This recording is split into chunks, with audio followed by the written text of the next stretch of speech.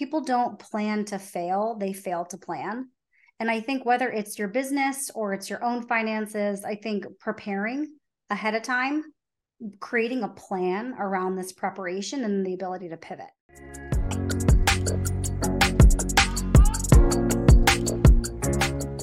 Hi, everybody. I'm Allison Ramsey, the host of the Empire Life podcast, where we interview female founders from all around the world.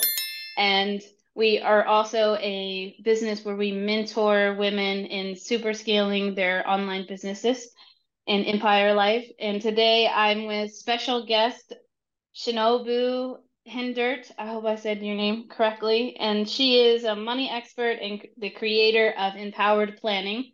And I'll hand it over to her to intro herself a little bit more. Yeah, thank you, Allison. So I am a certified financial planner. I've been in the financial industry for over 15 years, and now I really specialize in simplifying the complex world of finance. And it looks different to everyone, so we try to kind of personalize the approach, but I am really excited to be here today. I'm excited to dive in too. And I also hear, if you guys see in her background, she's a best-selling author too of Investing is Your Superpower, which we're going to grab, my team and I are definitely going to read coming up. And just super exciting. I love when I see women getting their voices out there, as we are here in the podcast. So I want to dive right in, and especially in the financial industry, because I've understood it to be primarily male identifying dominated.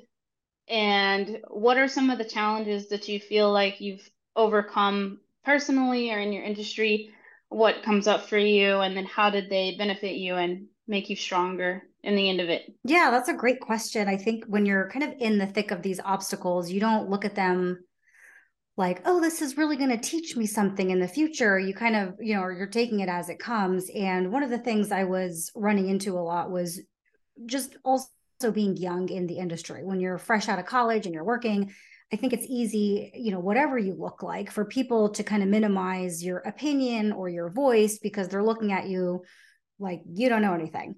And that kind of carries over into the next year and the year after that, because we don't always feel the growth that's happening. And if the people that are treating us like that, they're also getting older, to them, you're not really maturing. So I think one of the things that I had a difficult time with was being young, talking about finance, because it's a pretty intimate topic when you're sitting across from someone and you're really diving into their entire financial life, right? They feel naked in front of you and they're looking at you like, well, you're really young. I don't really know that I want to talk to you about this.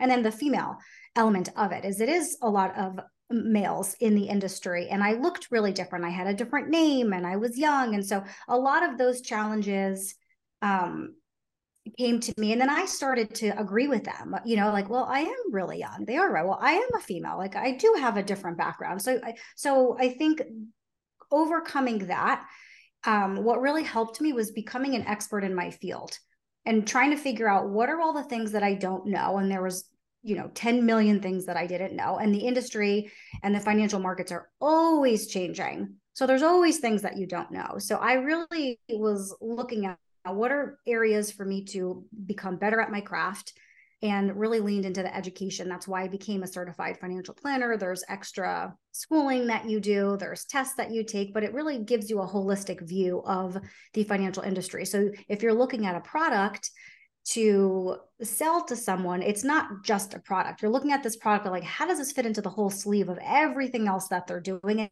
And that gave me a lot of internal confidence. Once I had the background and the experience, I really told myself, this is just something I need to overcome. But as soon as I sat down with someone and really started to dig into their overall situation, they were immediately comfortable. And then that made me comfortable. So I think just investing more in my personal education and professional education helped me build confidence to really overcome some of these obstacles that either people put in my head or I put in my head. Those are all great. This is amazing feedback, or the feedback loop that you were even able to tell yourself, or the empowering words to tell yourself. And I'm guessing too, probably as you met with more clients, you started to hear similar stories or similar threads through the stories. So then you could kind of unleash their vulnerability, or I guess unguard them or help take down their guard because you Yeah, heard absolutely. similar things. Yeah, and if you're not, when you're working with someone in the financial field, you're not, going on a camping trip with them and you're like, okay, I have 3 days to get to know them. And I can see it's like, you're sitting there like, okay, how much money do you have? They're like asking all these questions. So there is this level of you need to get comfortable with this person fast. So really finding common themes that you have with this other person, really explaining why I'm good at my job and going through the education, going through my personal experiences, how I've helped other people. They're like, okay, you've seen this before. And letting them know if I don't know the answer, I'm not going to BS my way through this or guess. Here's the resources that I have at my fingertips, and I'm going to use them in helping to figure out your situation. I think that also helps people. Like, I'm not sitting here like I know Yeah. everything, I'm one and done. And that really, people are like, okay, great, good, because I know you don't know everything, and you don't know everything. That's great. Yes, and even in the mentoring, well, in a sense, you are their financial mentor. But as a person who's been doing business mentoring for a while, it's similar. I think it's, I don't like to compare or draw contrast, but I think it's a feminine superpower to be able to say, I don't know that specifically, and I can get back to you on it.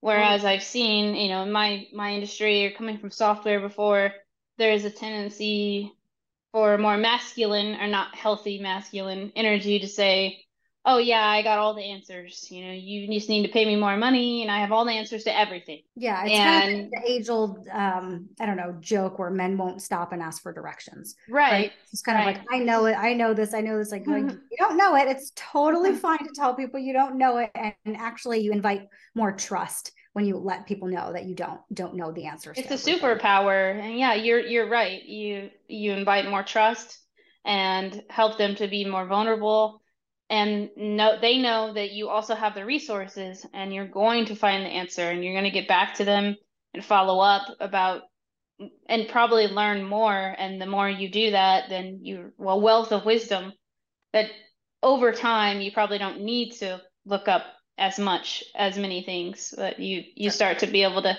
have the answer on hand or faster, or you can still dive into it, which I love taxes, for example, but I feel like I'm not an accountant or not a CPA, so there's always something that I can learn from a Totally.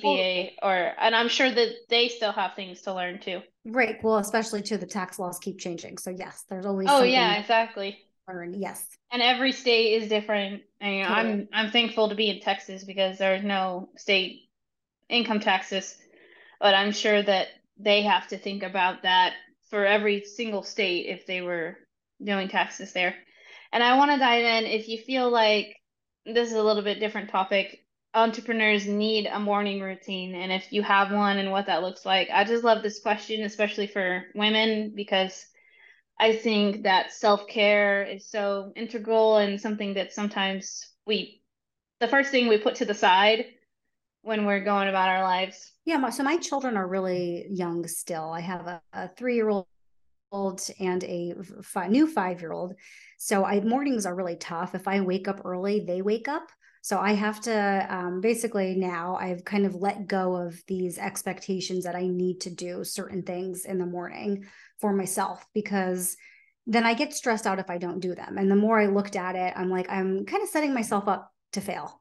I know that if I am up and they hear doors opening, they're going to be like, okay, it's time to get up. And then that's kind of, they need more sleep and all of that. So, one thing I'm kind of inviting in for myself is just to go with the flow of whatever that happens to look like, because with them, I'm like, they're not for the rest of their lives. They're not going to want to come in to cuddle in bed with me in the morning. So I was kind of just meeting it with some resistance of like, okay, well, they can't be in here. They need to go in there so I can do these things that I need to, prep myself for the morning. And it was making me frustrated. And for them, I'm like, here they are waking up in the morning wanting to cuddle, and I'm telling them they have to go back to their own rooms. And I'm like, this isn't what I want to be doing. So I don't have kind of the same things that I do every day. I think what I do a lot is prep myself the night before so I can have things ready to go with whatever that looks like. And then find pockets through in the day where I have time to just sit, and sometimes it's just breathe. I see you have a beautiful candle in the background, and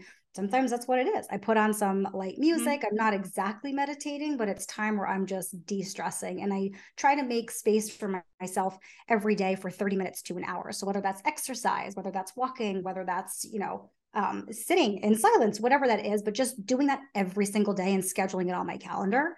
So if I have to move it, I reschedule it. I don't cancel it altogether. And then let's say there's 2 crazy days where I can't do it, then I really try to make space for it. Where before, I think I would just work through it. And it's like, okay, I just got to get this stuff done. Like I'm not important, right? There's all these other things that are more pressing, more important, other people, clients, whatever the case is. But now it's like non-negotiable. I won't do that. So I don't specifically have a morning routine that's for myself, but I weave it into the day. I think as the kids get older, I'll have the flexibility to do that. Mm-hmm. But for right now, it's like I'll have my routine, but go with the flow. If it doesn't happen, it's not the end of the world. I'm gonna be okay. Just make It's sure true. I have time. Yeah. That's true. Those are wise words because you're on point about how kids probably don't want to. I have a teenager, and she definitely doesn't want to cuddle with me that much anymore. I get a hug here and there that I kind of steal for myself, or the side hug. But I'm happy with that. And when she was a lot younger, I allowed her to sleep in the bed a lot of times. I think till maybe 5 or 6, and well, she kind of decided she didn't really want to be sleeping in the bed anymore at that She's age like, oh, I'm anyway. over this. I'm over this. Yeah, That's kind she of what I'm looking at is like, you know what? It right. isn't gonna be Mhm. forever. They're gonna be too cool for me at some point. So I just have to Yeah. live in the moment. Yeah, and that's a beautiful part of a morning routine, to have your kids be wanting to cuddle with you and wake up gradually with you in bed. Like that's really special.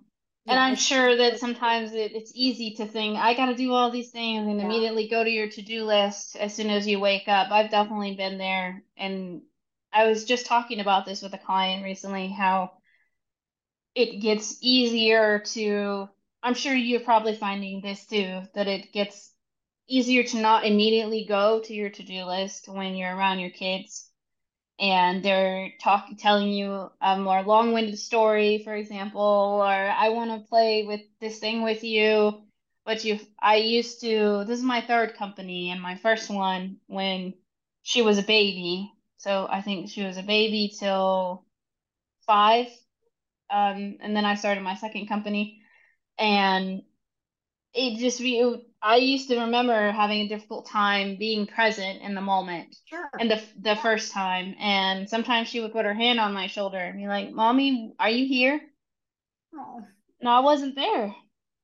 I wasn't.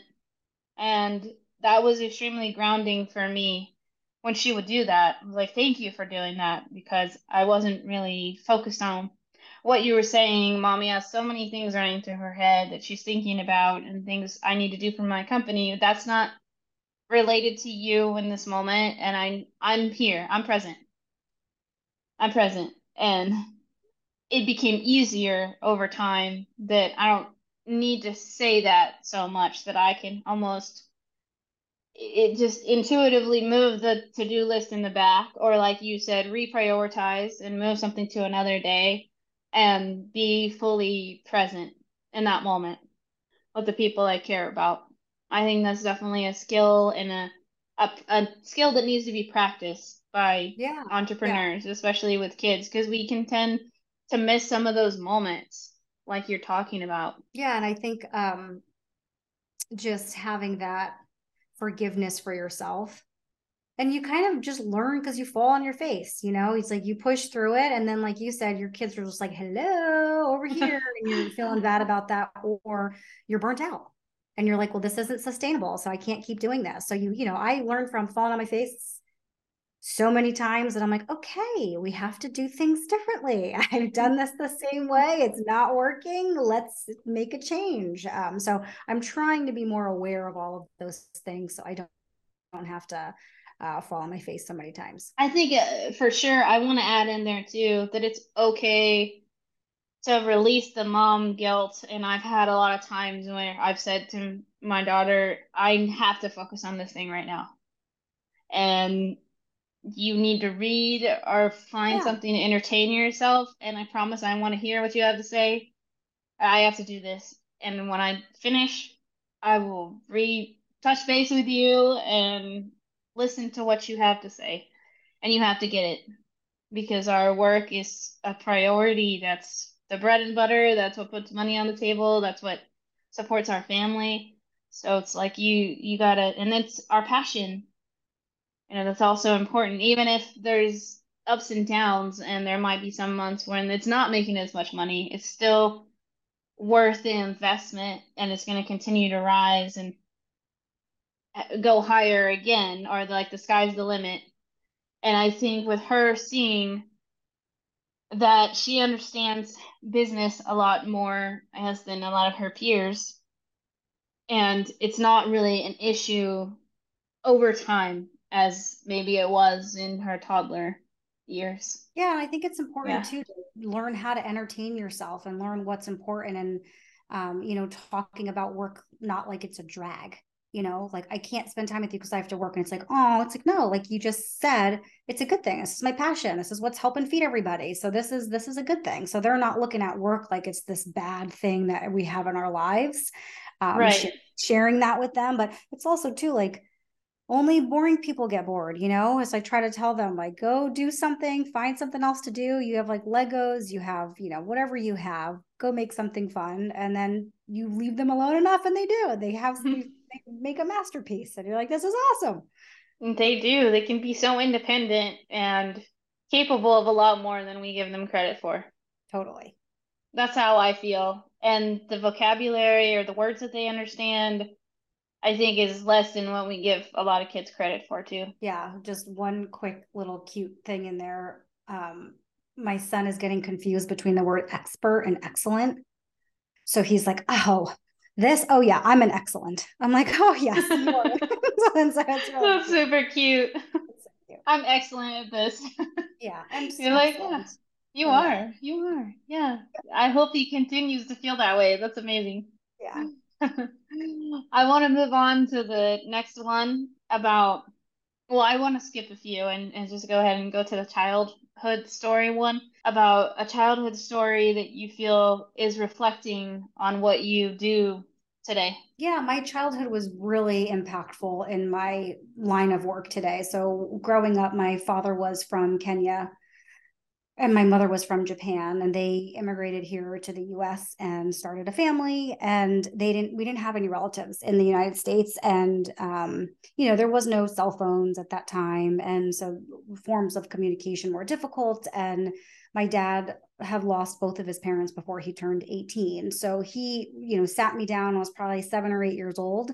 We were having dinner, and he just said, you need to know everything that is going on with the family and our finances and how much money I make and how much things cost, because if something happens to your mom and I tomorrow, you don't have any family here, and your mother's family doesn't speak English. So no, basically it was kind of a scary conversation. He's like, no one's going to be here to help you. So you need to figure out how things work.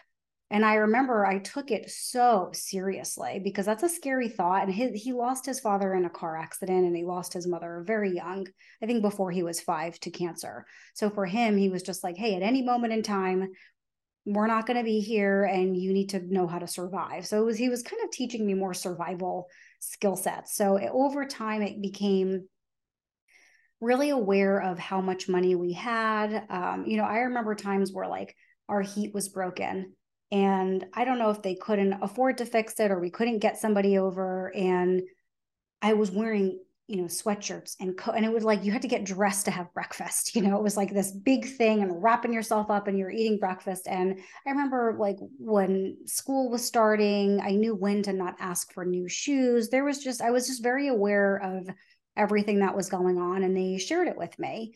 And it was really what brought me into this field in the first place, because I was so curious about creating a financial plan. I didn't know that you could do that. I was just like, okay, you work, you have money, you save money, or you spend money. Like that was the extent of what I knew.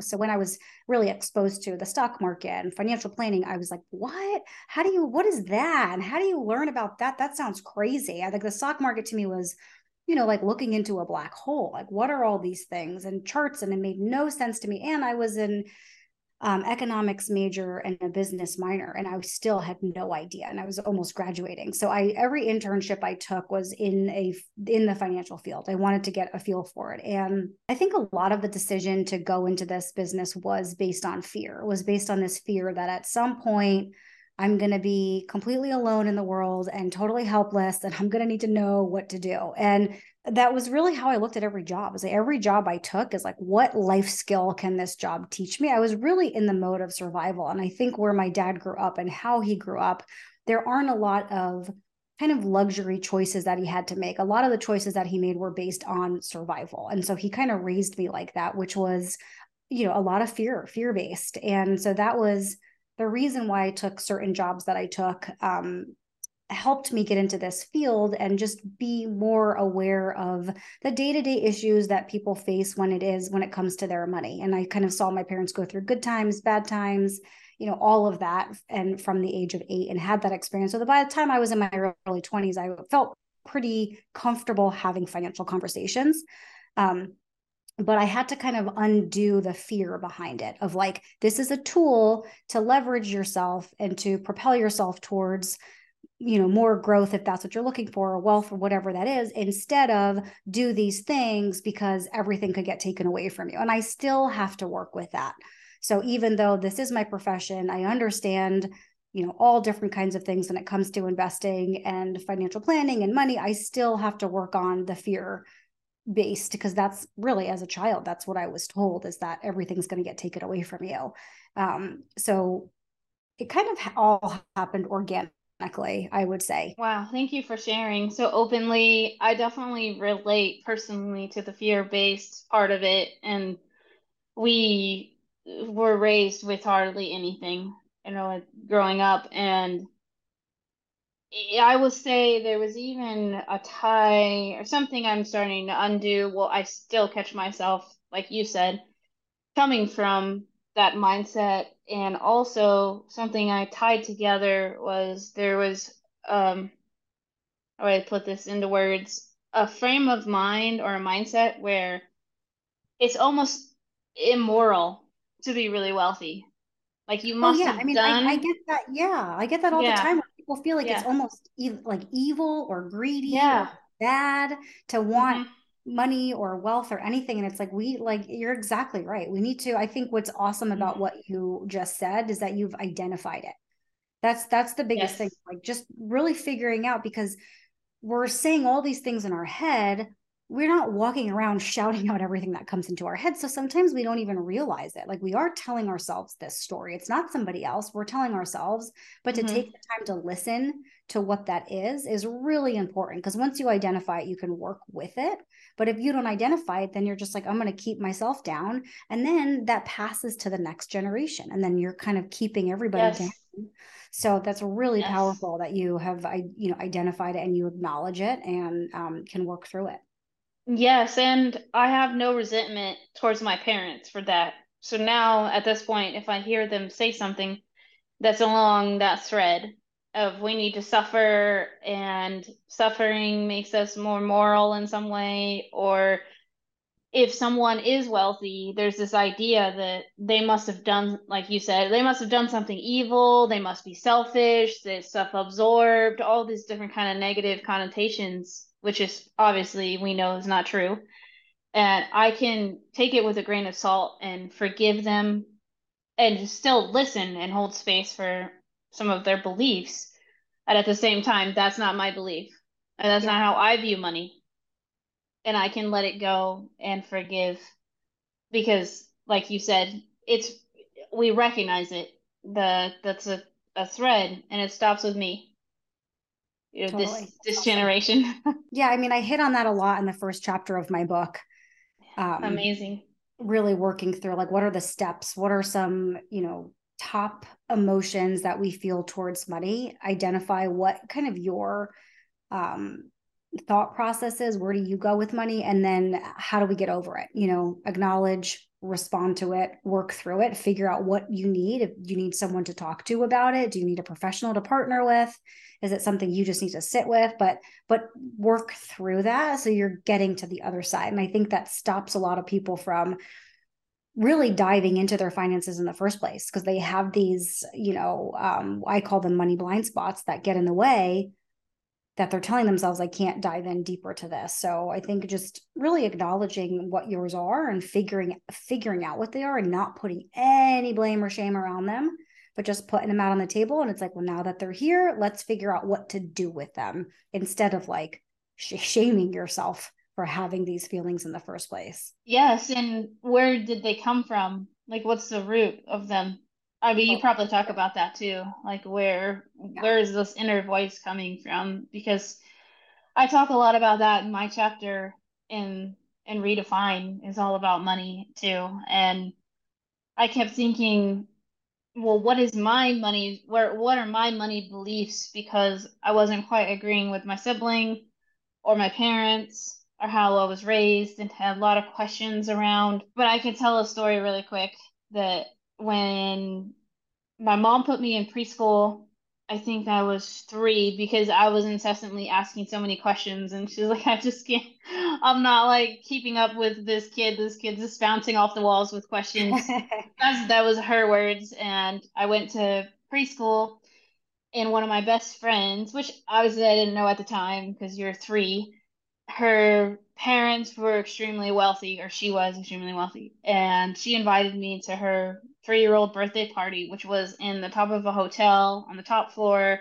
You could see the whole city. There's windows all around the hotel room. It was a penthouse suite. And well, first of all, I was the only kid that didn't go with my parents because I didn't want to go with my mom.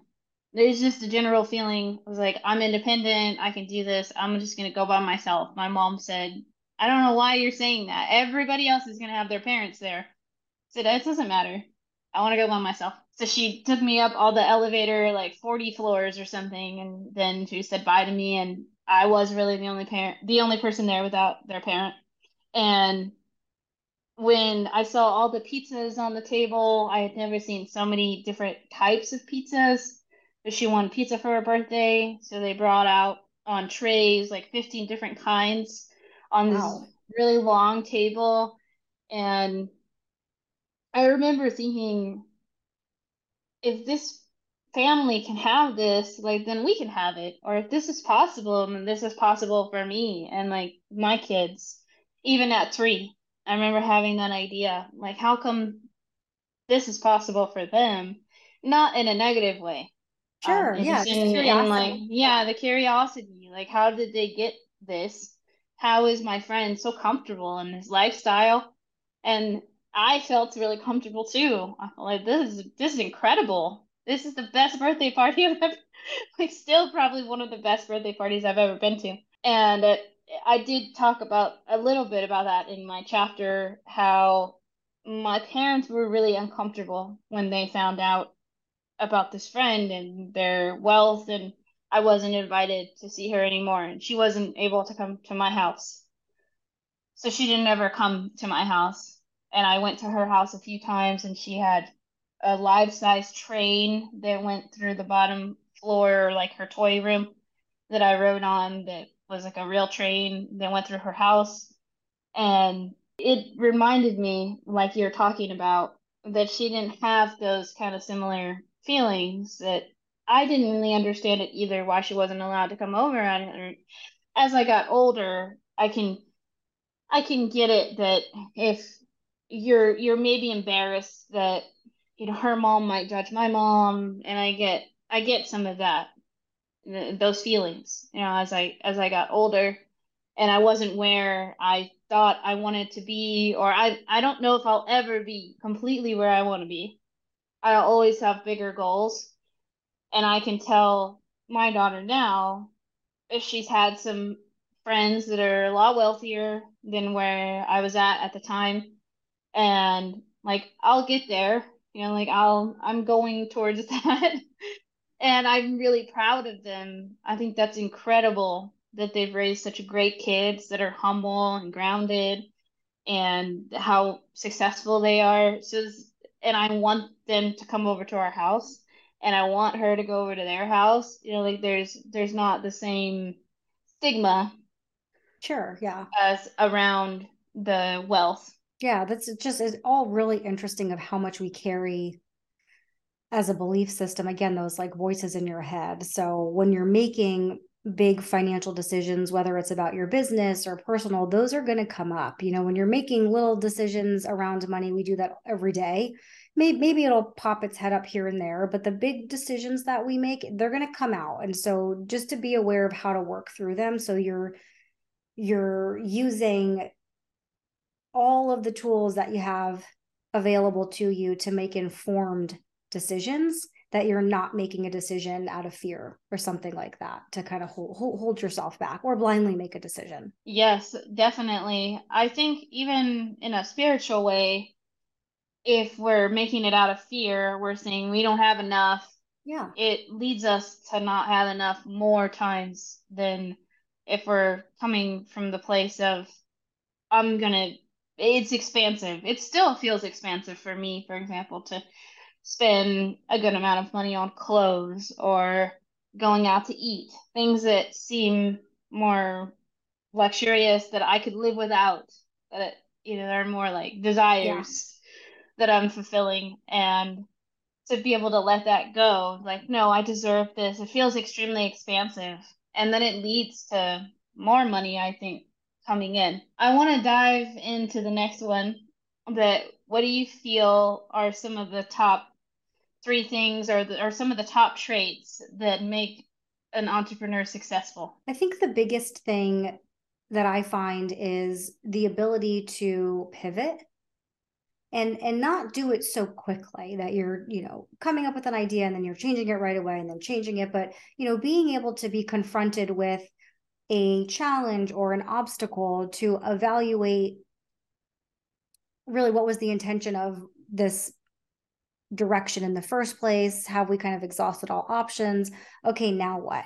What I've seen sometimes is people kind of double down maybe on not a good decision, and because they're just like, well, this is the decision I made and I got to stick to it and this is the path, versus saying, okay, now that we know that, what is something adjacent to what we were doing that might look a little bit different that we could tweak and pivot into the success of this program or whatever the case is. So I think being able to pivot and not holding on to, while we create a lot of goals, not holding on to that goal to be like, this is the path that I need to get there, but understanding I'm going to get there. It might look a little bit different, and I have to be flexible in that. I think if you're overly rigid or overly tied to specific milestones or goals, you can kind of lead yourself down the wrong path if you're doing it that way. But if you are flexible to pivot, and that's really what's going to allow your business to be around for years and years. Yes, I definitely agree with that.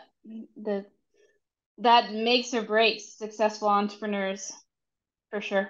And so what do you feel like is some of the overlooked strategies when it comes to people looking at their financial plan? I'm just curious, what are some of the first ones that come to mind? Overlooked strategies, I think leveraging other people's knowledge. I think if you can do it yourself, or you haven't made a mistake so detrimental that you're like, oh, I shouldn't be doing this by myself. There tends to be this overconfidence that people get when it comes to finances if they haven't made a mistake. So then this kind of builds on itself over time, that they're like, oh, I can do this myself. I figured it out before I could do it myself. But as you build wealth or get older, or tax changes, things like these happen, you really like, why not get the knowledge? Why not have the knowledge to make a more informed decision instead of doing it in your own bubble? So, an overlooked strategy is really kind of making a decision in a silo instead of inviting in professionals or other education so you can look at things differently. So, I even have a financial planner. I can do it myself. I know I can, but I know that I'm looking at it from my lens and only from my vantage point. I want somebody else's opinion to come in and challenge the way that I'm thinking and open my mind up to other ideas as well. I also want, because I tend to be very fear-based with my own finance, I want someone else's like stamp of approval. You know, another professional that's looking at it the way that I'm looking at it is like, yep, I agree with that. That makes sense. Here's why I like it. And it's like, okay, great. I'm on the right track. I've worked really hard to get to the place that I'm at. And I don't want to lose things that I have at this point. So I need to make sure that I'm not going to screw this up by jumping off track or not looking underneath, you know, a different rock. So having strategy to invite other professionals in. And I think 2 years ago was the first time I actually hired a CPA to do my own taxes. Again, I'm like, I could do it myself. It's like, yeah, you can. However, you're getting to a point where you have, you know, different business taxes, you have other things going on. It is nice to get a professional in there who's looking at it, who can help you, number one, not make any mistakes on your taxes. You don't want to do that.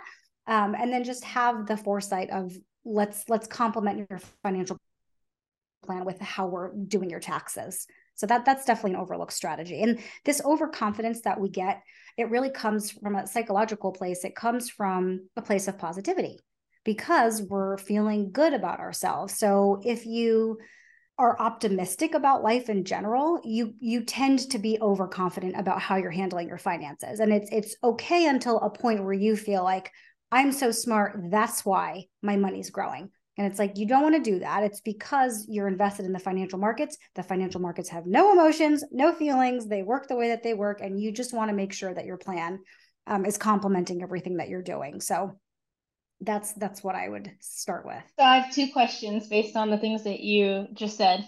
So we were Yeah. talking about how your clients need to feel vulnerable, or it's important for them to feel vulnerable with you. How did you go about feeling more or not guarded or vulnerable with your financial planner? Just curious. I think I've been really open about my finances because it was something that I'd been exposed to when I was young. So I've Mm-hmm. always been really open, an open book about them. So it didn't take much. And I think because I want to just out of a curiosity mind and from a creative standpoint of how you're financial planning, I wanted more knowledge. So I'm like the first person to raise my hand. It's like, does anybody? I'm like, oh, I have a question. I need help. Like over here, over here. You know, I'll sit at the front of the classroom just to get that because I have like a hunger for that knowledge. So I've been really open about it. And I think that once you find a person that you trust, that comfort level comes. If you're feeling really guarded, you know, more than one occasion, then it's like, well, maybe that's just not the right person for you to be working with. Yeah, that's another good question. Were there some questions that you asked, or did you look at their experience? How did Oh, you know I that had was the known them right person? professionally for years. Oh, okay. Yeah, I had known them professionally for years and just really respected their what they do, their company, all of that. So it was an easy. It was almost like, will you have me? Will you have me as your client? kind of situation. I understand that. And that's the best way, through word of mouth or through someone that you already have a relationship with. That makes a lot of sense. Yeah. So we're coming up to the end of the podcast. Before we hop off, what do you feel like are the three top concepts?